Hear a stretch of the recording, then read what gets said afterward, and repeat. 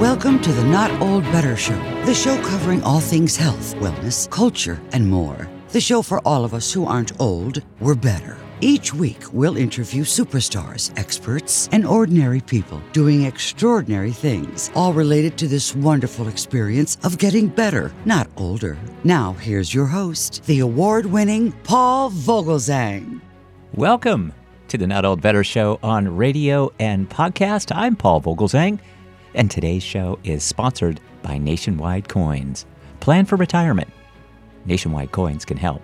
We are broadcasting just outside of Washington, D.C., and let me assure you, today's episode is not just compelling, it's monumental. Whether you're a history enthusiast, a military aficionado, or simply someone who values the untold stories of extraordinary individuals, you have tuned in at the perfect time. Today's special guest is New York Times bestselling author Joshua Levine. We are privileged to have with us Joshua Levine, the New York Times best-selling author of Dunkirk. Josh Levine is a man of many talents, a lawyer, an actor, a documentary producer, to name but a few. But today, we're zeroing in on his latest literary triumph. His new book is titled The Authorized Illustrated History of the SAS. This isn't your run-of-the-mill military history book. This is the authorized illustrated history of the SAS, featuring a foreword by Mike Sadler, the earliest surviving member of the SAS. Born from a strategic deception to mislead the Axis powers during World War II, the SAS evolved into a group of men whose courage and resilience had become the stuff of legend. What elevates this book are the never-before-seen photographs and unheard stories that bring the SAS's wartime history to life in vivid, astonishing detail. We're going to talk about that and more, including hearing from author Joshua Levine read from his book about the real SAS. Let me kick off with a small chapter that I've called That Other SAS. So here we go.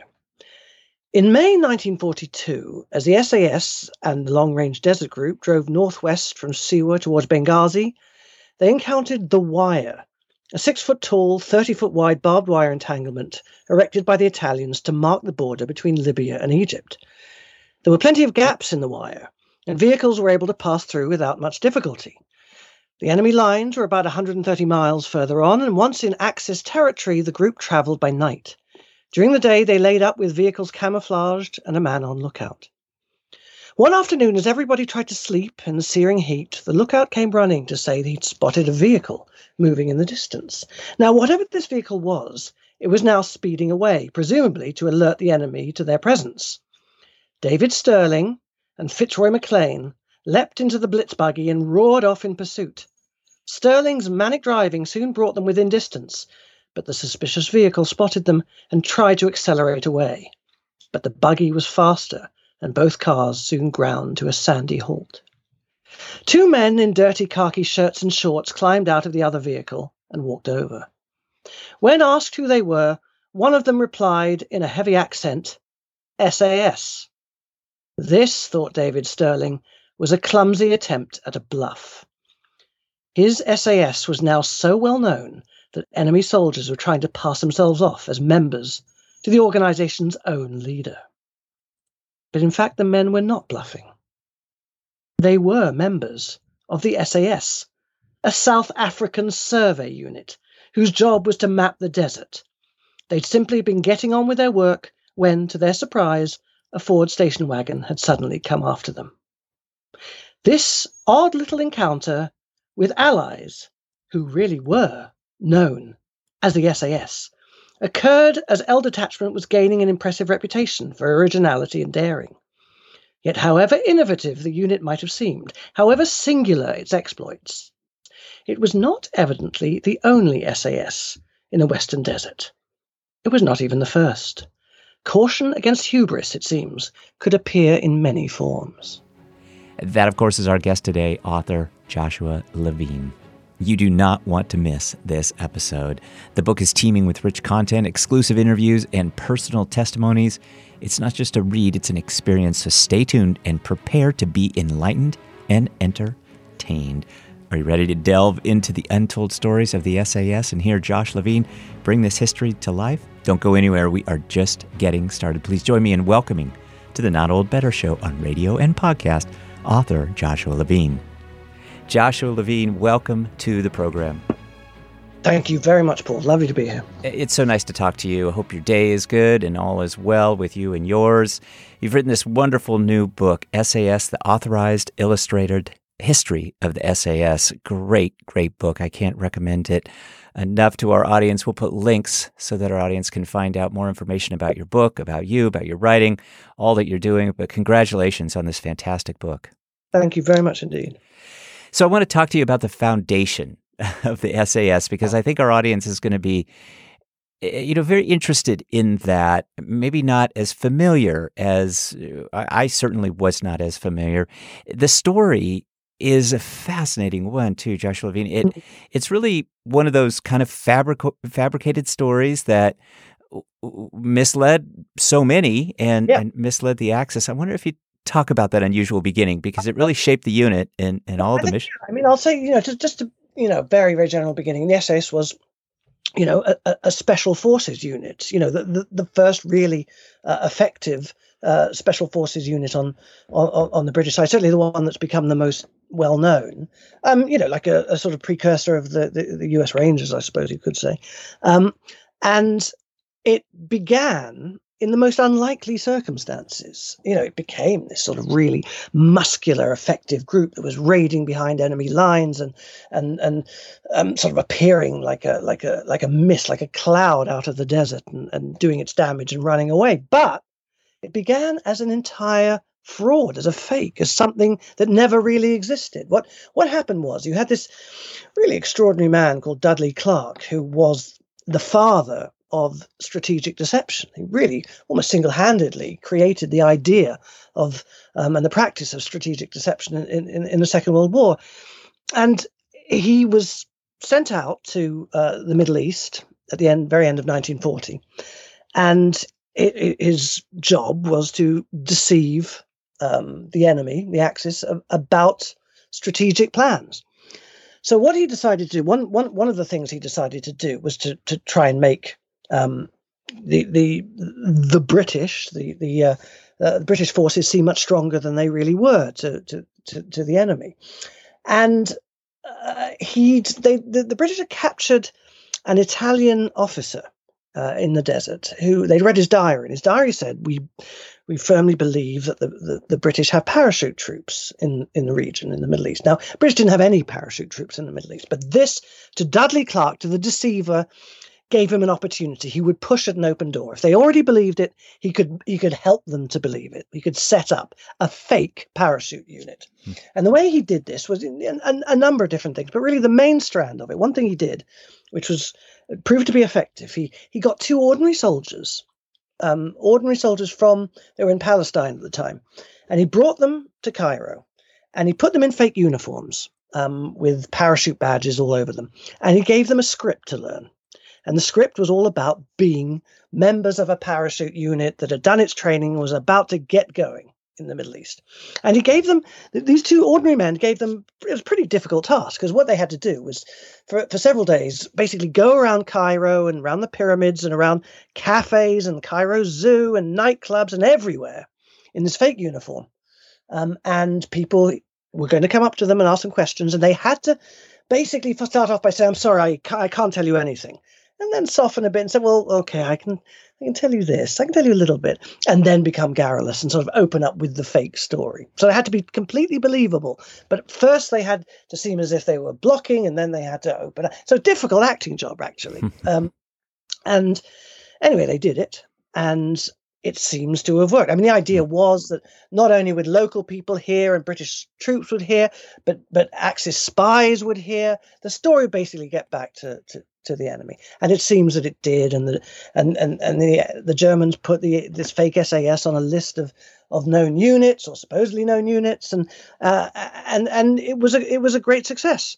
And so when several months later you had, well, that is another story that I cover in the book, but you had basically men trying to set up what became the real SAS, where did they look for inspiration? There was already this fake unit that the enemy believed in. So the real unit just assumed the identity of the fake unit. And that included the name, Special Air Service. So that's how the SAS got its name. But more to the point, that's how it really got its start. And then I had the great fun. I mean, I was, I found in the National Archives in London, I found the file about this fake, this deception operation called Operation Abeam, which set up the fake SAS. And I found these two names of these two soldiers that were sent to do the acting job. And one of them was Smith. I wasn't going to find him, but the other one had quite an unusual name, which was Gurmin. And it said he came from Wolverhampton, which is a town just outside Birmingham in England, and quite an unusual name. So, and this is not, Poirot style detective work. I Googled Gurmin Wolverhampton, and up came a taxi company, and I phoned it. And obviously they were expecting me to book a minicab, but I didn't. I asked, I got through to a man named Gurmin and was running it. And I asked about, did you have any relatives? He told me his father was in the real SAS during the war, which was extraordinary. I said, well, did you know about anything about a deception operation? He said, no, Dad never ever spoke about that. But he was in the real SAS.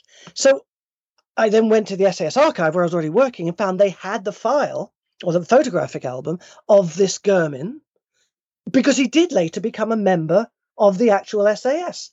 But they'd never known anything about the deception operation. The SAS archive, the SAS Association had not known anything about it. So it was a lot of fun to put this all together. So basically, this Gurmin had done so well on this acting exercise for Dudley Clark setting up the fake SAS that he'd been given a commission. So he became an officer. He joined the commandos. Then he joined the real SAS. This was in 1942 when the SAS was already underway. So he joined all the legends, people who were even then legends of the SAS, people like David Sterling and Paddy Mayne, and was never able to tell them that he had been a member of the SAS before they had even set it up. So, once you start getting into stories like this, you realize this is worthwhile. This is new material.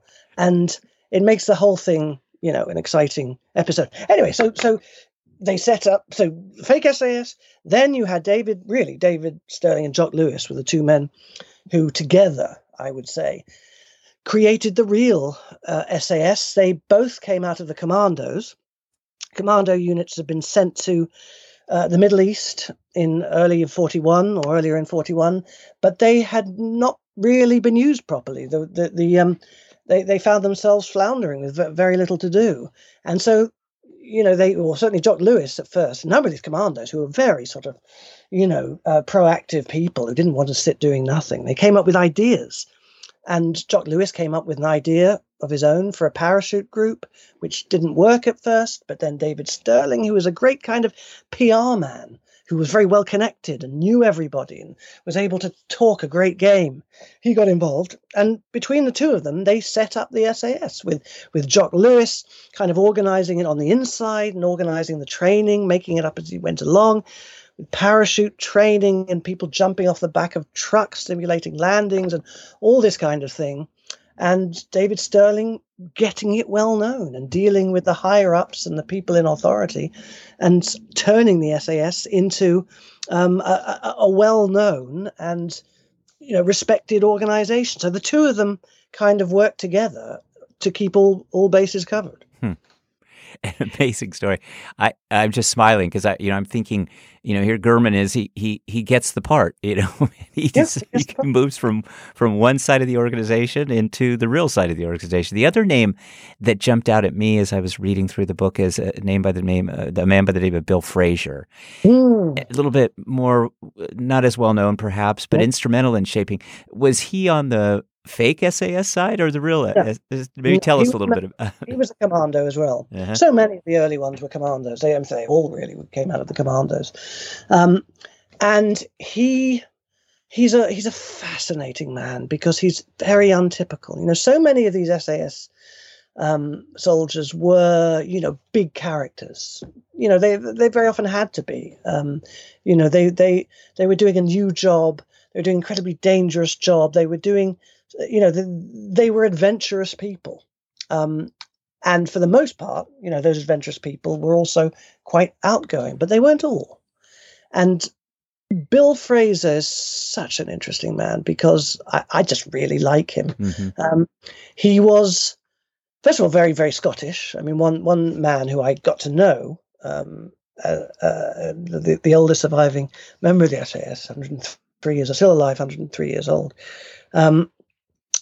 He described him as the most Scottish man he'd ever met. Very Scottish accent, but also very gentle and very unassuming. And one story about him from a bit later on in the desert is that he was behind enemy lines, and an entire group of Italians were in front of him. He was hidden behind them, behind some rocks, and he got his grenade out, basically, to finish them off. And he was about to toss it, and then he just thought again and thought about the families of these people and thought about the lives these people had ahead, and he put it back. And I find that just in itself very moving. That these people were killers. There's no two ways about it. They had to be. It's what they were trained for, and it's what they did. And here was a man who was willing to put that aside momentarily to show his intrinsic humanity. But anyway, that's getting ahead of ourselves a little, because earlier on in the war, Bill Fraser was probably gay. He was certainly taunted by other people in the SAS about his character, his personality, his sexuality. And he was immensely courageous and immensely good at his job. And what he's sort of remembered for, certainly by me remembered for, is how he carried out a very early raid, which is kind of the classic SAS raid of all time. It was very simple. He was dropped by the Long Range Desert Group, which was this organization in trucks, which acted initially as kind of the chauffeurs for the SAS around the desert. So the Long Range Desert Group picked up Fraser and a handful of others, and drove them across the desert, set them down 15 miles from their target, which was an aerodrome at Ajabia. So each of the men had 8 Lewis bombs, now named after Jock Lewis. These were small grenades that were developed by Jock Lewis, the first member of the SS, and they were all carrying them. Each man was carrying 8 of them, and they were very small, and they could be stuck on aircraft wings and on noses. So at night, these men stepped onto the airfield. They waited till dark, stepped onto this enemy airfield, and they placed these bombs on the wings and the noses of the planes. And that included a large number of completely new Messerschmitt 109s. And they set the time delays. They had little time pencils for just a few minutes, and they made off.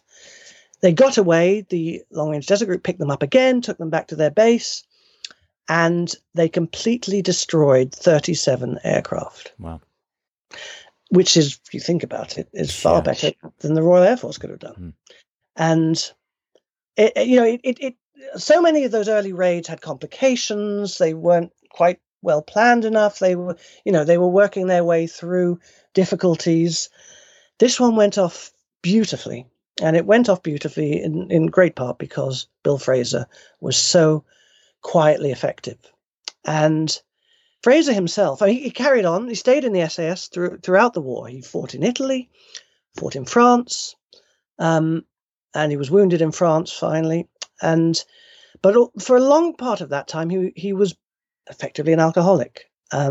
He just really took to the bottle. I think the problem was, and one has to be careful about being a sort of part-time psychologist when you're working on these kind of books.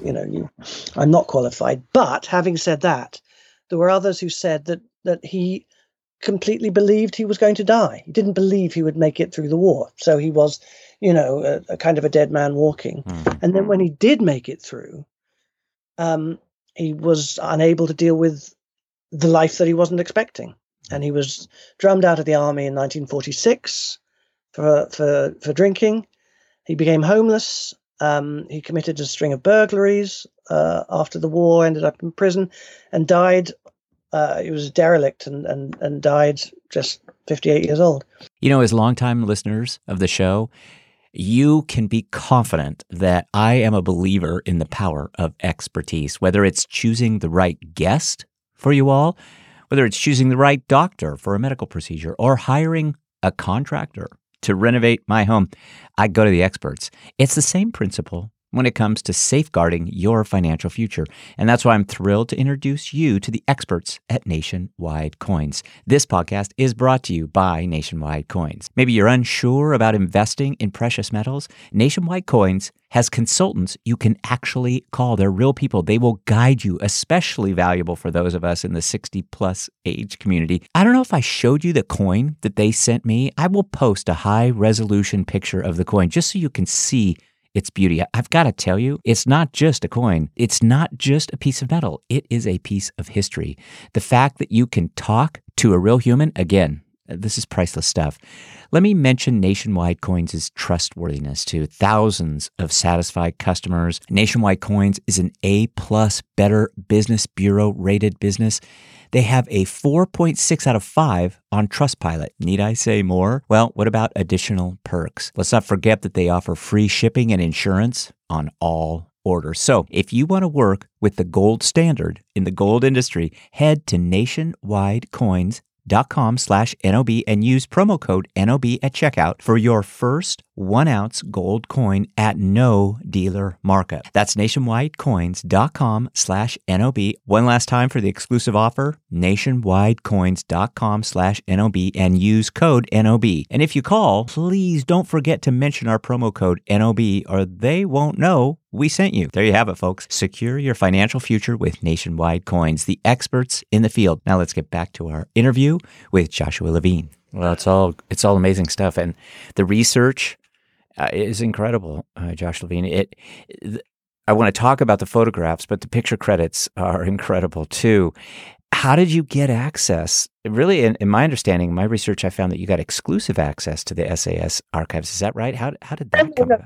People have had access before, so I can't at all claim to be have exclusive access. But I did have very good access, and I was very lucky to be working, with the archivists inside the SAS Association, and they were incredibly helpful. And I mean, so it was very interesting. I mean, they have a large number of photographs. Part of the problem is working out who they are, what these pictures were of, and the SAS are very well known for driving jeeps in the Second World War. They started driving them in the desert when the Long Range Desert Group, they decided they didn't want to be reliant on the Long Range Desert Group anymore. They wanted to drive there themselves. Part of the problem there was that most of them didn't know how to drive, because if you were working class growing up in Britain in the 1930s and the Depression, you didn't learn to drive. So they had to give a lot of impromptu driving lessons. But anyway, so they started driving, and in the archive you have many, many, many pictures of men in jeeps without necessarily any idea who they were. So part of even though there were these wonderful, wonderful pictures, part of the process was sort of thinning it down to find out, who it was you were dealing with. And then I also got they didn't just have photographs; they also had, interviews and written archives as well, which made my life a great deal easier. And then also I managed to find, I mentioned the 103-year-old Mike Sadler, and then other people, family members of SAS men. So, for example, I found one particular, the daughter of a SAS man called John Tonkin, who arrived a little bit later when they were in Italy. Actually, no, he was in the desert towards the end, and he had taken a camera around with him and had this astonishingly good archive of photos, which, photos of men in action, that he'd taken pictures of people actually involved in the fight, which is, really gold dust and find. And also what he'd done for his family was to take all the photographs and record an interview saying, well, in this one I'm doing this. This is X and Y. They're doing this. So I had the key to them as well. So I got very lucky there, and again finding other people who had their own photographs, who had family photographs, and then sometimes when you're bringing it outside figures into the story, like T. Lawrence or whoever else, then to other sources to try and find, photographs, and always trying to find the less obvious photographs, I think, because, the SAS is not a new subject. And, to some audiences, perhaps it's lesser known to an American audience, but certainly a British audience, it's not a new subject. So, my fight is putting it a bit strongly, but my aim was always to, not to show the obvious or to tell the obvious. You've got to tell the story, obviously, but if you can do it in a way that hasn't been done before, if you can show photographs, if you can, like the Gurmin story, never told before, a wonderful way into the whole story because it's totally new and just much more exciting. Well, partly it's a great story and relevant, but partly also it's new. So you're not telling anybody something they already know, and that's what makes it worthwhile. Oh my gosh, it's so worthwhile. I recommend the book highly to our audience, especially those here in the U.S. that might not be as familiar with the SAS. But the photos are a real treat, and they do tell a very special story. You mentioned T.E. Lawrence, and I love the photo of Lowell Thomas, who we can talk about in just a moment with regard to T.E. Lawrence. But that photo in the book is just really something. I mean, it just jumps out at you. He looks like he's wearing almost a tuxedo. He's a real dandy in that photo, and it's just an amazing element. I thought it just enhanced all of the book, and I wondered, when you saw that photo of Lowell Thomas, that must have been the one for you, and just tells such a great story of kind of who he is and what he. And when you can find, yes, I mean the photograph is Thomas wearing a kind of I suppose a desert hat, but he's wearing a bow tie and a wing collar and yeah. A jacket that's a bit sort of desert beaten, and it tells you who you're dealing with, doesn't it? And if you can find photographs like that, which are, shorthands to, to the story, then it's great. I mean, it gives you, and the photos of Lawrence, you can't find a bad photograph of T.E. Lawrence. They're all I noticed that too. Wonderfully odd, and I mean he really was a sort of inspiration to the SAS, and he was in the way that the SAS, that what they did was to come out of the desert and attack behind the lines. I mean, in North Africa, it was specifically mainly, not only, but mainly attacking airfields. But you had this large area to train behind the lines, which ordinarily would be people just sort of taking it easy. But when the SAS existed and when Lawrence existed, they were in terror because they didn't know when these Lawrence / the SAS would appear out of the desert, and with no warning whatsoever. And so they became sort of, this, I think it was described, a shapeless threat drifting about like a gas in the silent desert. And that was a description of Lawrence, but it could equally have gone for the SAS. And it were real psychological boost to your own side, and a psychological terror to the other side. So, not only did it have its practical use, but it had its psychological use as well. Lawrence was really his own man, but he did fit in to the SAS, and there was, and correct me here if I'm wrong, but it seemed to be almost a merging of the two capabilities with Lawrence and the SAS. Is that a good way of putting it? I think there were a lot of sort of parents, grandparents to the SAS. You had. Very specifically, you had the commandos that they came out of. I mean, all the early members were I think probably actually all, but certainly virtually all, were members of the commandos, who were looking for a more effective way of using their energies and talents. And you had the Long Range Desert Group, who were this organization of reconnaissance group, really, but did carry out raids in the desert of people who really understood the desert. These were, people formed by people who before the war had been desert travelers. That's what they'd done, is they, found new routes through the desert. And so, they had the sort of reconnaissance background, and the commandos had the more aggressive attacking,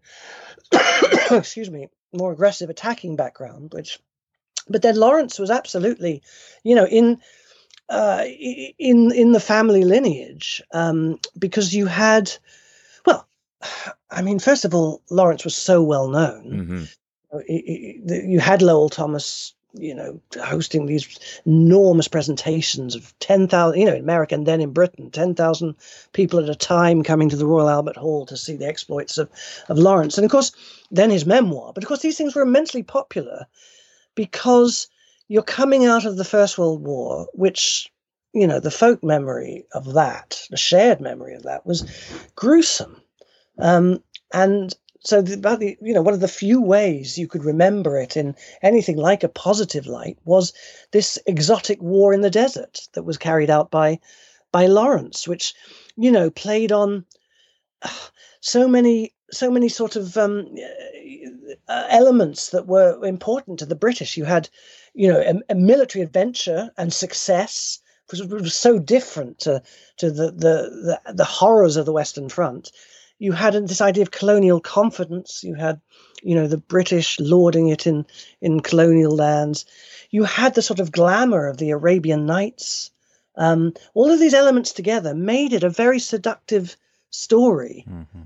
But also he was very successful. Not entirely all the time, but, he did achieve success, sabotage raids on railway lines in the Galilee, etc. And it had a big effect on not only the public, but people like Winston Churchill, and the first commander in the Middle East, Archibald Wavell. These people were very, they liked the idea of Lawrence. And also, they'd come out of this war where there was a sort of idea of officers, or, senior officers, as sort of bumbling fools. And so any of these, the idea of an irregular unit had a certain appeal, certain attraction, because it was sort of going over the head, bypassing these sort of bumbling, military buffoons who just believed in attack in numbers. That, the irregular units, which became very big, in the Second World War, particularly in the desert, were a kind of antidote to the idea, to traditional military ideas. And that was very much sort of personified by T. Lawrence. And so much of that continues to this day, this idea of subterfuge and this idea of, fabricated stories and origin stories. What's changed and what's remained constant with the SAS? Now, I have to say, I think you should talk to somebody who is, works with the modern day SAS to answer this question. I am certainly not close enough to the modern day organization. To the archive and to the association, yes, but not to the members of the modern day or recent organization. So really anything I say on this, is not necessarily with the authority I can speak of to other elements. Having said that, I do think, the SAS, even though it was the members during the Second World War were constantly told, don't think of yourselves as an elite. I think it was hard for them not to. And I think the leaders probably, as you see from the section I read out, it was hard for the leaders not to imagine their own organization as a kind of elite. And that has kind of kept the organization running through the years, and it's had a lot to live up to. And I think, the sense of having that to live up to has allowed it to live up to it. And it got the strongest possible start, I suppose, is what I'm saying, and couldn't subsequently. I mean, it was actually disbanded at the end of the war, and only got going again a few years later, but never actually quite stopped. There were little organizations, sort of war crimes investigation organizations and different things, which actually kept going, which were SAS organizations, which kept going until the point where it was actually revived in the late 40s, and so the lineage does run through, the reputation runs through, and so there was always a lot to live up to, and a great deal to build on.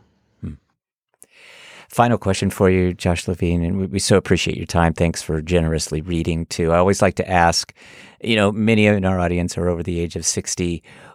What are the life lessons that we can even learn today about resilience, self-sufficiency, perseverance? What do we take away from the experiences of these soldiers? What an interesting question. All right, yeah, I can think of a few. So perseverance, well, commandos who became the first members of the SAS, they had failed as commandos. Their units had been disbanded. They were left with nothing to do. They persevered, and out of that carcass, they created the SAS. Then again, and I haven't had time to go into it really, but the early SAS, the first raid, was a total disaster, mainly due to the weather, in fact, entirely due to the weather conditions. Enormous storm in the desert, which was unheard of. But again, the SAS very nearly failed. It should have been really disbanded after its first mission. But David Sterling, the leader, instead of just allowing that to happen, he first of all took them off. Instead of going back to Cairo, took them off to a remote base where, Operation Crusader was going on at the time, which was a major push, and he just tried to lie low, tried not to allow the authorities any opportunity suddenly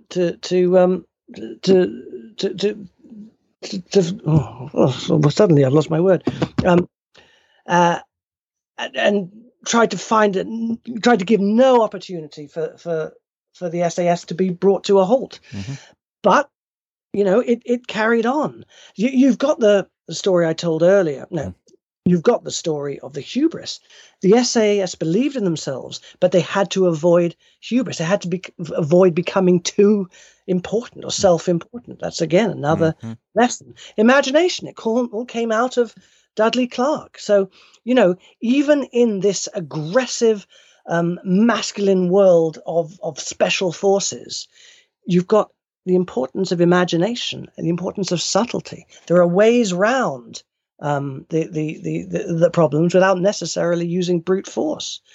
You've got Sterling's powers of persuasion, his use of PR, because the SAS was almost wound up at different periods. When it came to the end in the desert, a lot of people said, well, what are the SAS going to do? They're a desert sabotage operation. What are they going to do in Italy?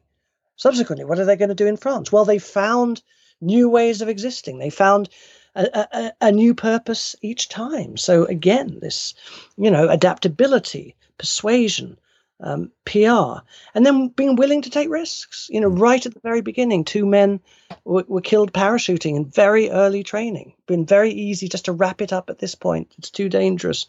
But no, they were willing to take risks. And these 2 men named Duffy and Warburton were killed.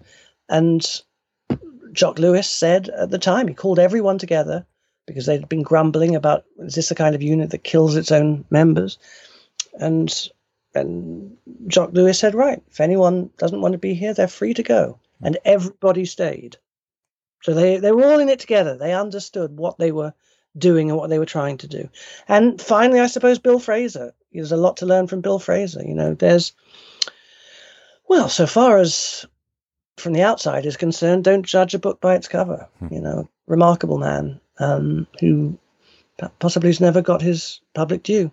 So yeah, there are a few things, and they're imagination, subtlety, perseverance, willingness to take risks. They're all they're all lessons that I could learn, but I probably choose not to.